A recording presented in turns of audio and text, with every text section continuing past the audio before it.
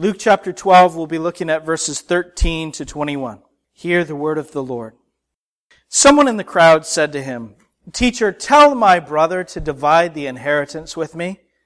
But he said to him, "Man, who made me a judge or arbitrator over you?" And he said to them, "Take care and be on your guard against all covetousness, for one's life does not consist in the abundance of his possessions." And he told them a parable, saying, "The land of a rich man produced plentifully. And he thought to himself, 'What shall I do? For I have nowhere to store my crops.' And he said, 'I will do this. I will tear down my barns and build larger ones. And there I will store all my grain and my goods. And I will say to my soul, Soul, you have ample goods laid up for many years. Relax, eat, drink, be merry.' But God said to him, 'Fool, this night your soul is required of you. And the things that you have prepared, whose will they be? So is the one who lays up treasure for himself and is not rich toward God.'" In Psalm 139, David prays to the Lord, "Search me, O God, and know my heart. Try me and know my thoughts, and see if there be any grievous way in me, and lead me in the way everlasting." It is not an easy thing for us to subject our hearts to God's search, to His examination. It's not an easy thing at all for us to search our own hearts and to know our hearts, simply for the fact that our hearts are deceptive. More deceptive than we can know, the Bible says. And yet in Luke chapter 12, Jesus gives us a help. He gives us a help to search our hearts and to know our hearts. He says in verse 34, which is something that we'll look at next week, but he says in verse 34, "Where your treasure is, there your heart will be also." If you want to know your heart, follow your money. There are many ways to know our hearts, many tests to gauge our hearts and our spiritual condition by. But this one way is vital. It's crucial. As many times as Jesus spoke on it, we must know that it's a crucial way to examine where we are in our relationship with God. How close, how conformed to Jesus, or how distant. If we must know our hearts, and we must follow our money. And are we willing to do that? Are we willing to be searched out? Are we willing to be examined by God? Are we willing to be unmasked, to have the cover taken off and have Jesus expose any hidden darkness within us whatsoever? We must. If we will know our hearts, we must follow our money. And if we will reorient our hearts to God, we must reorient the use of our money toward Him. Jesus has been teaching His disciples, and a man speaks up in the crowd, right in the middle, it feels like, of what Christ is saying. It says, someone says in the crowd to him, "Teacher, tell my brother to divide the inheritance with me." Now, we should have done this already, but I want to stop right now and just have us bow our heads and bow our hearts to the Lord. And I want to ask you, as we seek His help to understand His Word and to get all the conviction that we need, would you pray to the Lord in your own heart that you will be searched out and He will know your heart? Ask Him that He will try you and know your thoughts, see if there's any grievous way in you whatsoever, and pray, plead that He will lead you, lead your family, lead us as His people in the way everlasting. Let's go to Him. Father, we come to You and we ask You that You would help us and that You would uncover any sin in our hearts that needs to be exposed, that needs to be brought into the light. Father, we are speaking today about one of the most sensitive and personal areas of our lives. And it is so easy for us to get our ire up, to get stubborn, to have our hearts hard, and to cut off the Word from entering into our souls. And I pray, Father, that every heart here would be humbled before You and would want to be searched and would want to be known by You, would want to be rid of any sin or any resistance to You and be led in the only way of life, the way everlasting. So would You, please, according to Your grace in Christ, pour out Your Holy Spirit here, that there might be all the searching that we need, all of the conviction that we need. And we ask, Father, that You would do an awesome work of God in our hearts, in our midst today. In Jesus' name we pray. Amen. Okay, so Jesus has been teaching His disciples when a man seems like he is rather rudely interrupting, says, "Teacher," he makes this demand, "tell my brother to divide the inheritance with me." Who hasn't seen a case of inheritance dispute? I think we have all seen it, and we have seen what disastrous effects it can have on a family. Well, it's having a disastrous effect on this particular household. And this man, because Jesus is a religious teacher, and this would not be terribly uncommon for, one of the Jewish people to look to one of their spiritual guides and teachers for intervention in these matters. And that's what he looks for with Jesus. But we say sometimes that there's no stupid question. That's not true. This man is asking a stupid question, comes out as a demand, but Jesus has been focusing on the inner man. He has been telling His disciples to be on guard against hypocrisy.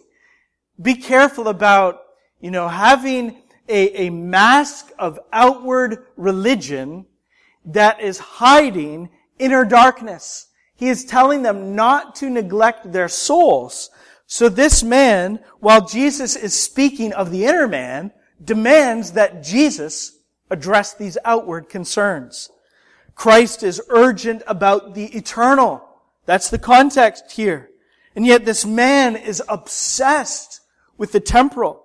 Jesus is speaking of being God's possession. And this man's only concern is getting his possessions, what he feels should be coming to him. Jesus is cutting to the heart the way He does with all that conviction with which He preaches. But this man is only concerned with getting his cut of the inheritance. And you have to wonder, and I know we didn't read the verses before, so you might not get the feel of it, how abrupt this is, but you really have to wonder, can this man even hear a word that Jesus is saying? Has he heard a word yet? Now Jesus is going to address now his money concerns, but not according to this man's requests. He's going to pick up on this question and get all of the indicators, all of the signs from this question, and he knows from his question, he knows this man's heart. So he takes all the indicators and he wants to use them to pierce this man's heart. And you wonder, as Jesus addresses him in the crowd, does he start to listen? Does he begin to tune in to what Jesus says? We don't know. The text doesn't say. Was his heart pierced? Are we willing to listen to Christ on the matters of wealth and possessions? Do you want to be cut to the heart by the word of Christ? Do you want to be cut to the heart? The instinctive reaction is no. Why would I want to be cut to the heart? But if the piercing of Christ's word would bring you in your life to be more pleasing to Him, then wouldn't you want to be cut to the heart? Because this is what Christians want. We want to be pleasing to Him. So our response to Christ when He speaks to us in the Word ought to be, cut me open and make me whole. Cut me open if you must, and make me whole. Draw me closer to You. Bring my life into conformity to what You command.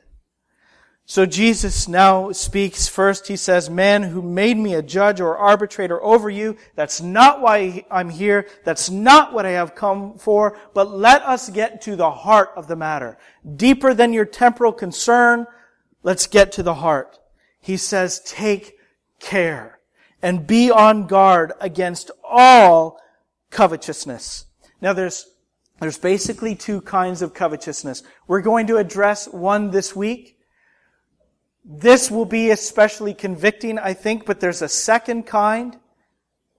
See, there's the greed and the lust for riches on one hand. We know that's covetousness, obviously. When, we have more than enough and we love it and we just want to heap up and we want to hoard. There's that covetousness. But then Jesus next is going to address anxiety. And how we covet when we don't have enough, when we struggle to make ends meet and we're in a state of worry. So when he says all covetousness, there are multiple forms that we need to be careful of. Again, we'll just focus on one this week. But there's a lot of comfort in what Jesus says next. So come back next week if you're able, don't have a church family of your own. Come back next week and after conviction, we'll get comfort. Next Sunday, Lord willing. He says, be on guard against all covetousness, for one's life does not consist in the abundance of his possessions. I think that there are two basic reasons why we are such easy prey for covetousness. Number one is because we feel like my money is my money is my money. And so is all my stuff. And I have the right to do with my money and my possessions what I want. But the truth is that we don't have that right because they're not. That is, they're not ours. Ultimately, our wealth and our possessions are not our own. We are managers. We are stewards of the possessions that God so graciously gives to us. We must not think of ourselves as owners, but managers of what the Lord gives to us. Now, Jesus does say his possessions there at the end of verse 15, and we talk about mine, we talk about ours. I think that's legitimate, but we must keep in mind that ultimately these things are not our own. We are servants of the living God. Again, we are stewards of the possessions that He gives us to manage. Your life and your breath and your being are His. You belong completely to Him. Physical and spiritual, material and immaterial. You belong wholly to Him. Head, heart, hand, and everything you can hold in your hands belongs to God. There is not a square inch of the cosmos that does not belong to Him. Every cell in your body is His, and every last cent that we have is His as well. If you are a Christian, if you have Jesus alone as your Lord and your Savior, then you belong to Him twice over. You belong to Him first of all, just like everybody else, because all people are His creation. He is the King. Our lives are not our own. But we who belong to Jesus in salvation are doubly His. Because God not only has made us, He has purchased us. Not with precious metals like silver and gold, but as we know, as the Word of God declares, with the precious blood of Christ, we belong to Him. He made us, and He purchased us, so we are His twice over. Do you resent that? I doubt it. I doubt it. I don't resent that. I don't want to be my own. I want to belong to Him. And so why should I withhold my money from Him? Why should I withhold His money from Him? Listen, something we must understand, something that you need as a conviction of your heart is this truth. If you're going to give to God your heart, you cannot withhold your money. If you're going to give to God your heart, you can't withhold your money. So that's the first reason that we are easy prey for covetousness, because we think this is mine. Mine and only mine. And I can do with what I have as I please. But that's not true. We belong entirely to God. Managers, not owners. Second, this is an easy trap for us to fall into because we rather naturally do what everyone else is doing that's not plainly evil. We do what everyone else is doing that's not plainly evil. So we don't bamboozle anybody out of their money, but we don't necessarily shy away from blowing our own. But what is not plainly evil is not necessarily holy. What is not plainly evil is not necessarily holy. And we cannot go the way of the world because we are not like the world. We are different. We have been called out. We belong to this God. We are set apart. We are holy. We are different. Following Christ is countercultural, or it's not following Christ. We're going to look different from the world. Our views, our perspectives, our plans, our dreams, our ambitions, desires, motives, all of that is going to be different from the world. The way that we use our money is going to be different from the world. Different from the world, we hunger and thirst after righteousness. Different from the world, we rejoice in the day of persecution. We're the people who walk by faith and not by sight, which is highly unusual. And also, we consecrate all of our possessions and all of our money unto God because we belong to Him and we are different. So those two reasons are why we are easy prey to covetousness, because we think of everything as our own and we so naturally assimilate into the world. But one, we are not our own, and two, therefore, we are very, very different from the world. Now, Jesus tells, beginning in verse 16, a very well-known parable. Let's read it again. And he told them a parable, saying, the land of a rich man produced plentifully, and he thought to himself, what shall I do? For I have nowhere to store my crops. Moment of confusion. Light bulb goes off, and he said, I will do this. I will tear down my barns and build larger ones, and there I will store all my grain and my goods, and I will say to my soul, soul, you are set. You have ample goods laid up for many years. Relax, eat, drink, be merry. Now everybody has this guy pegged. His perspective is a fool's perspective. His plans are fool's plans. All of that. Everybody has this guy pegged. It's not hard to read him at all. You have plans too. What you're going to do with your money. You have short-term plans and you have long-term plans, how you might spend it today, how you might spend your next paycheck, what you're saving up for. Long-term also. We have plans. And Jesus is calling you and He is calling me to ask ourselves and to search our hearts. How much like the fool are your plans? How much like this rich fool is your perspective of wealth and possessions? Again, we can read this guy like an open book, right? Can we read our own hearts? Can we see by the flow of our money, say over the last year, how much our perspective, our pursuits, and our plans are like this man's? I want to cover this parable like this. Let's make 4 observations about covetousness through this passage. And let's treat each of them in turn, and let's examine our hearts to see if these things are in us. Okay? Here's the 4 things. 4 observations. First of all, the covetous person has no heart for God. Second, the covetous person gives no thought to others. Third, the covetous person is deceived about what life really is, what life really means, where it's found, and all of that.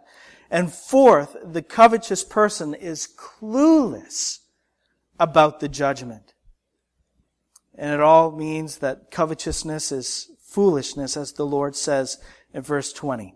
Let's go back over this parable a little bit. This man who is already rich has had a great year. It's a bumper crop year. Now, the first thing that we need to acknowledge is what this man doesn't acknowledge, or whom he doesn't acknowledge. In all of this inner dialogue that we see here in these verses, where is God? Where is God in the conversation that he's holding with himself? You can't find him. Look at all of the I's and all of the my's in this text. It says, what shall I do? For I have nowhere to store my crops. I will do this. I will tear down and build. There I will store all my grain and my goods, etc., etc. He doesn't give God thanks. He doesn't acknowledge God's ownership. And he doesn't inquire concerning God's will. And if we are not going to look like this man in the possessions that God entrusts to us, then we must do those three things on a regular, I would even say daily basis. We must give God thanks for what he gives to us. We must acknowledge his ownership. And we must inquire in his word concerning his will, or we'll end up looking just like him. But this man, his whole inner dialogue is godless. It's godless. Therefore, the covetous heart has no room for God. Look at how he talks to himself.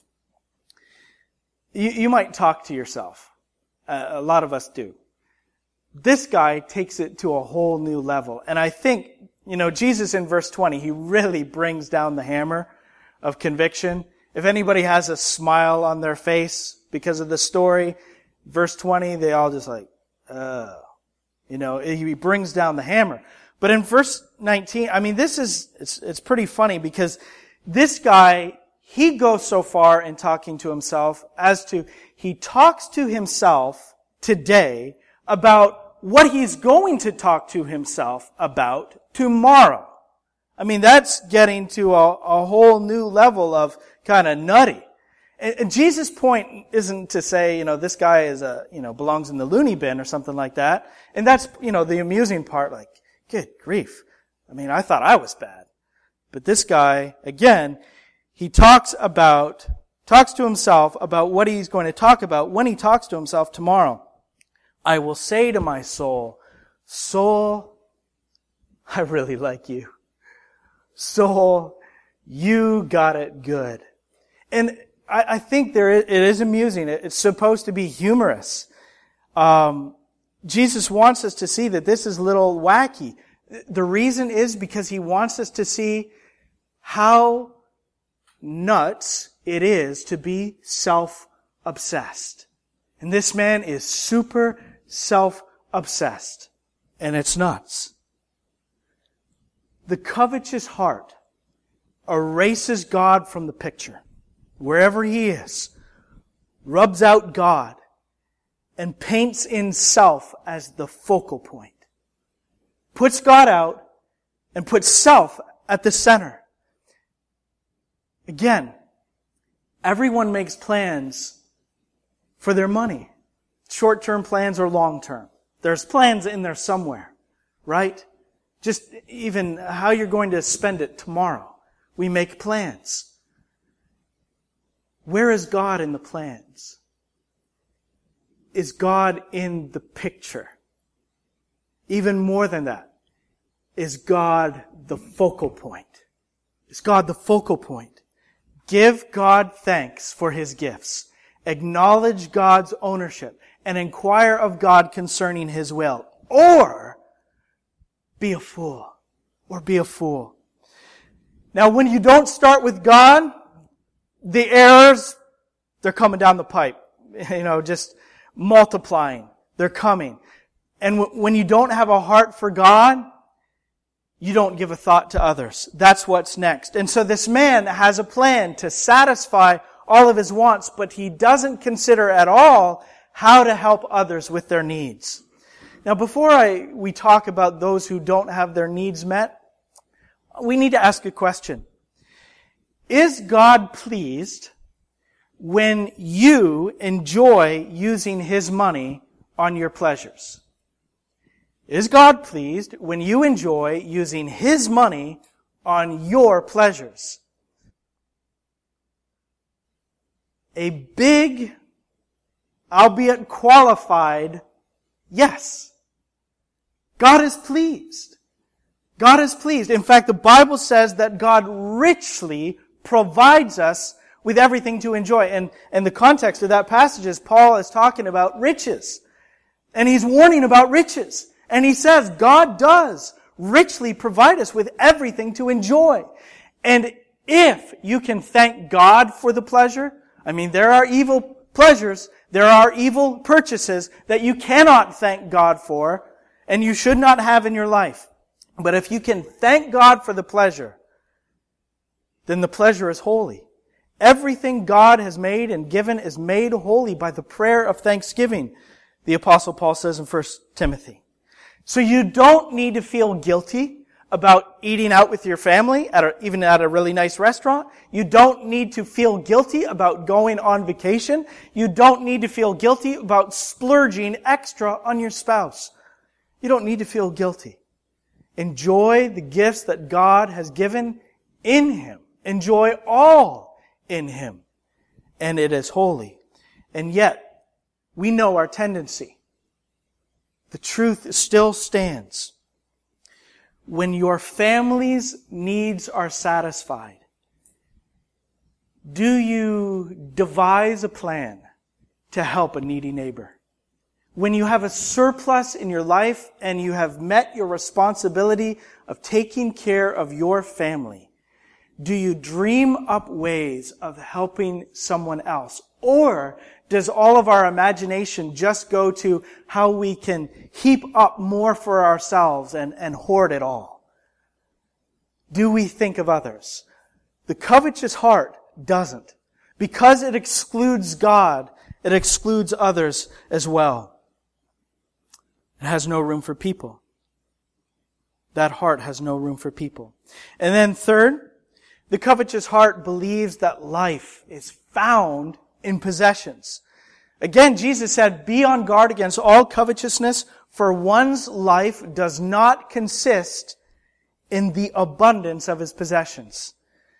Why do we still hold on to the disillusionment that we can find life in more stuff? If only I had that. If only my life was this, then I would have it made. I'd finally be satisfied. I could rest, be secure.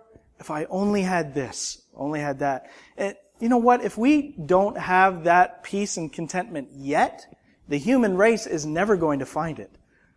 When you think about world history, just, big timeline in your head of world history. I mean, the vast majority of world history, one side of the earth didn't know that the other side of the earth existed.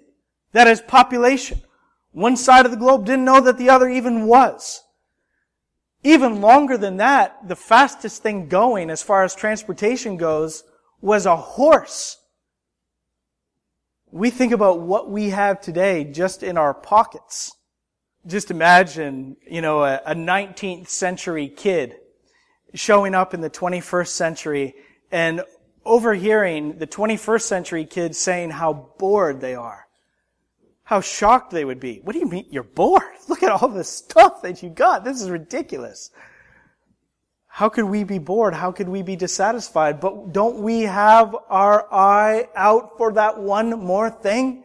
That one missing element that can finally satisfy? But nothing that you can ever lay your eyes on or hold in your hands this side of heaven can satisfy the longing of your heart. Nothing that is made can give you life. Nothing that is made has that function. Nothing.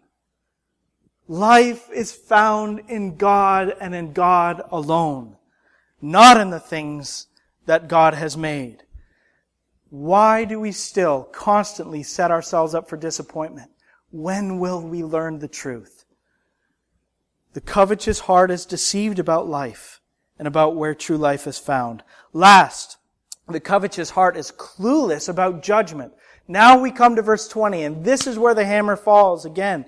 But God said to him, "Fool, this night your soul is required of you, and the things you have prepared, whose will they be?" The covetous heart has no notion of judgment. The Bible says, "It is appointed for a man to die once, and after that comes judgment." God is saying to this man, "You are a fool. You speak to your souls of many days of the good life, but I am going to speak to your soul this night of its judgment. And of all that you have heaped up and of all that you have hoarded to yourself, what are you going to have then?" And the answer is obvious. Not a measly penny. The covetous heart has no notion of judgment. Now, I say it's clueless about judgment. Maybe they acknowledge the reality of judgment, but they put it out of their thoughts. That's what they have to do. That's simply what they do always. Do you believe that there is a life beyond this life? Do you believe that there is an appointment with God for your soul that you must keep? Do you believe in your heart that there will be an accounting, that there will be an answering to God? How foolish if we believe it and do not live accordingly. One way that we can look at that is to say, if we confess it, then we need to put our money where our mouth is and offer back to God all that He has given to us. And don't misunderstand me, please. I'm not asking, you see, if this message was for you to give more money, if it was to elicit funds, we would take up the offering after the message. That's not what this is about. It is all that we are and all that we have belonging to God because He made us and because He has redeemed us for Himself. So if you followed your money flow over the last year, how similar would it be to the rich fool's flow of money? Do you exclude God and people from your perspective of your possessions? Do you exclude God and people from your plans? The worst mistake that we could make is to be like the rich fool. I think the second worst mistake that we could make is to say, I'm not like him at all. I hope everybody else is listening, but I really don't need this. I'm good. Let's not put ourselves above him. Now, we might not be guilty in the same way, in the same form, to the same degree of darkness perhaps, but do you see yourself at all in this man? Does his perspective match yours at all? Your plans and what you're pursuing, what you prize in your life, is it in any way similar to him? As far as we see ourselves in him, let us repent. Let us renounce, let us turn our backs, let's put that sin to death and offer ourselves again wholly unto God. Because the covetous heart has no interest but self-interest. The covetous heart gives no service but self-service. And listen to me, the covetous person has no excuse at the judgment and no place to hide. We do not want to be like him, not in the least. Philip Ryken shows how sad and tragic covetousness is. This is more. Please realize, here's a parable, here's a story, Jesus made it up, and yet in a great sense, he did not make it up whatsoever. We know this is true. You know many who live like this, and we know that there is much resemblance in our hearts to him. But listen, how ironic that a man who has been having his own private monologue has been overheard by God. How ironic that a man who thinks he will live for many years is down to his last few hours on earth. How ironic that a man who wants to keep it all for himself will have to leave it all behind. And how ironic that a man who gives not one thought to God must still answer to God for his soul. How ironic, how tragic, and according to Jesus Christ, how foolish. Listen to the word of the Lord. Godliness with contentment is great gain. For we brought nothing into the world, and we cannot take anything out of the world. But if we have food and clothing, with these we will be content. But those who desire to be rich, how many kids you know, when they are asked what they want to be when they grow up, say, I'm not really sure. All I know is I want to be rich. I just want to be rich. I want to have money. Don't just smile. Don't just say, that's cute.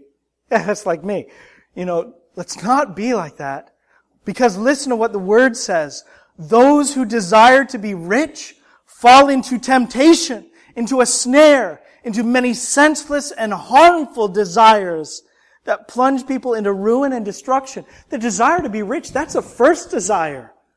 There are many more evil desires coming down the pipe that plunge people into ruin and destruction. For the love of money is a root of all kinds of evils.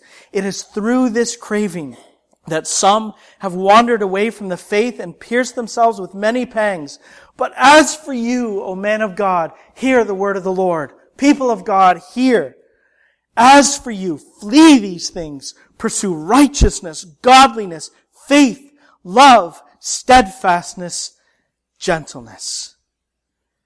Jesus says about the fool and all the fools in verse 21, so is the one who lays up treasure for himself and is not rich toward God. We are rich toward God when we give to God everything we are and everything we have. What does it mean to be rich toward God?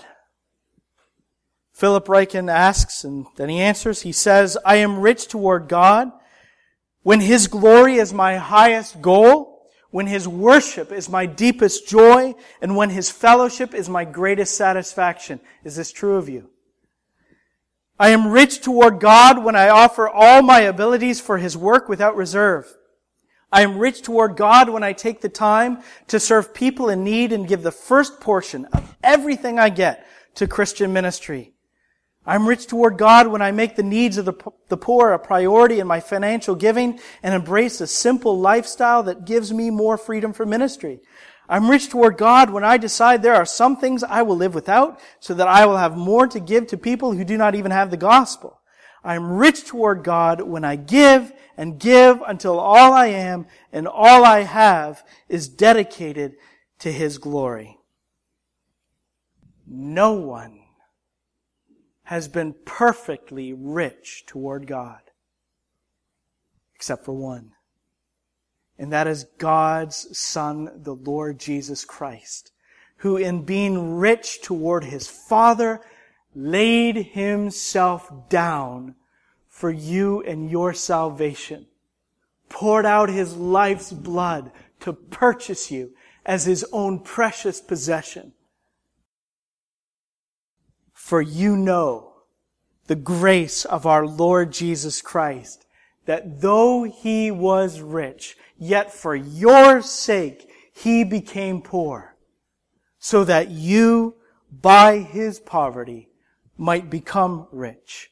2 Corinthians 8:9. So that you might become rich. Rich, not in material blessing, not yet. Not in this age, but rich in every spiritual blessing in the heavenly places, in this age and in the age to come. Listen to me. I'm closing. I'm done here. Paul said, you know the grace of the Lord Jesus Christ. Do you? Do you know this grace? If you claim Jesus Christ as your Savior, your only Savior, He's yours. If you have bowed your heart and your head and your hands and everything you are to Him and said, "You are my Lord and my King and you alone," then you know the grace of the Lord Jesus Christ. But if you do not trust Him for your salvation, and if you withhold who you are from Him, if you will not claim Him as your Lord, if you are still ruling yourself, setting the agenda, going your own way, then you don't know this grace. Today, the Bible says, is the day of salvation. So fly to Christ. Give yourself up to Him. Renounce all of your self-righteousness and the self-rule of your life. Give yourself up, repent, and say, "I am yours. You alone are my hope. You alone will rule my life." And you then will belong to God and belong to Him forever. Today is the day of salvation. But we see in this text that it is not guaranteed, any of us, that we will survive this night. That's Christ's warning. Let's pray. Father, we thank You and we praise You for the immeasurable grace of our Lord Jesus Christ, that though He was rich, He gave it all up that we might have life by His poverty, become rich in You and toward You. Father, and this is the destiny of all who have Christ, that forever, to endless ages, You will show to us the immeasurable riches of Your kindness in Christ. And I pray, Father, that there wouldn't be a single person here, young or old, that does not know Your grace for themselves.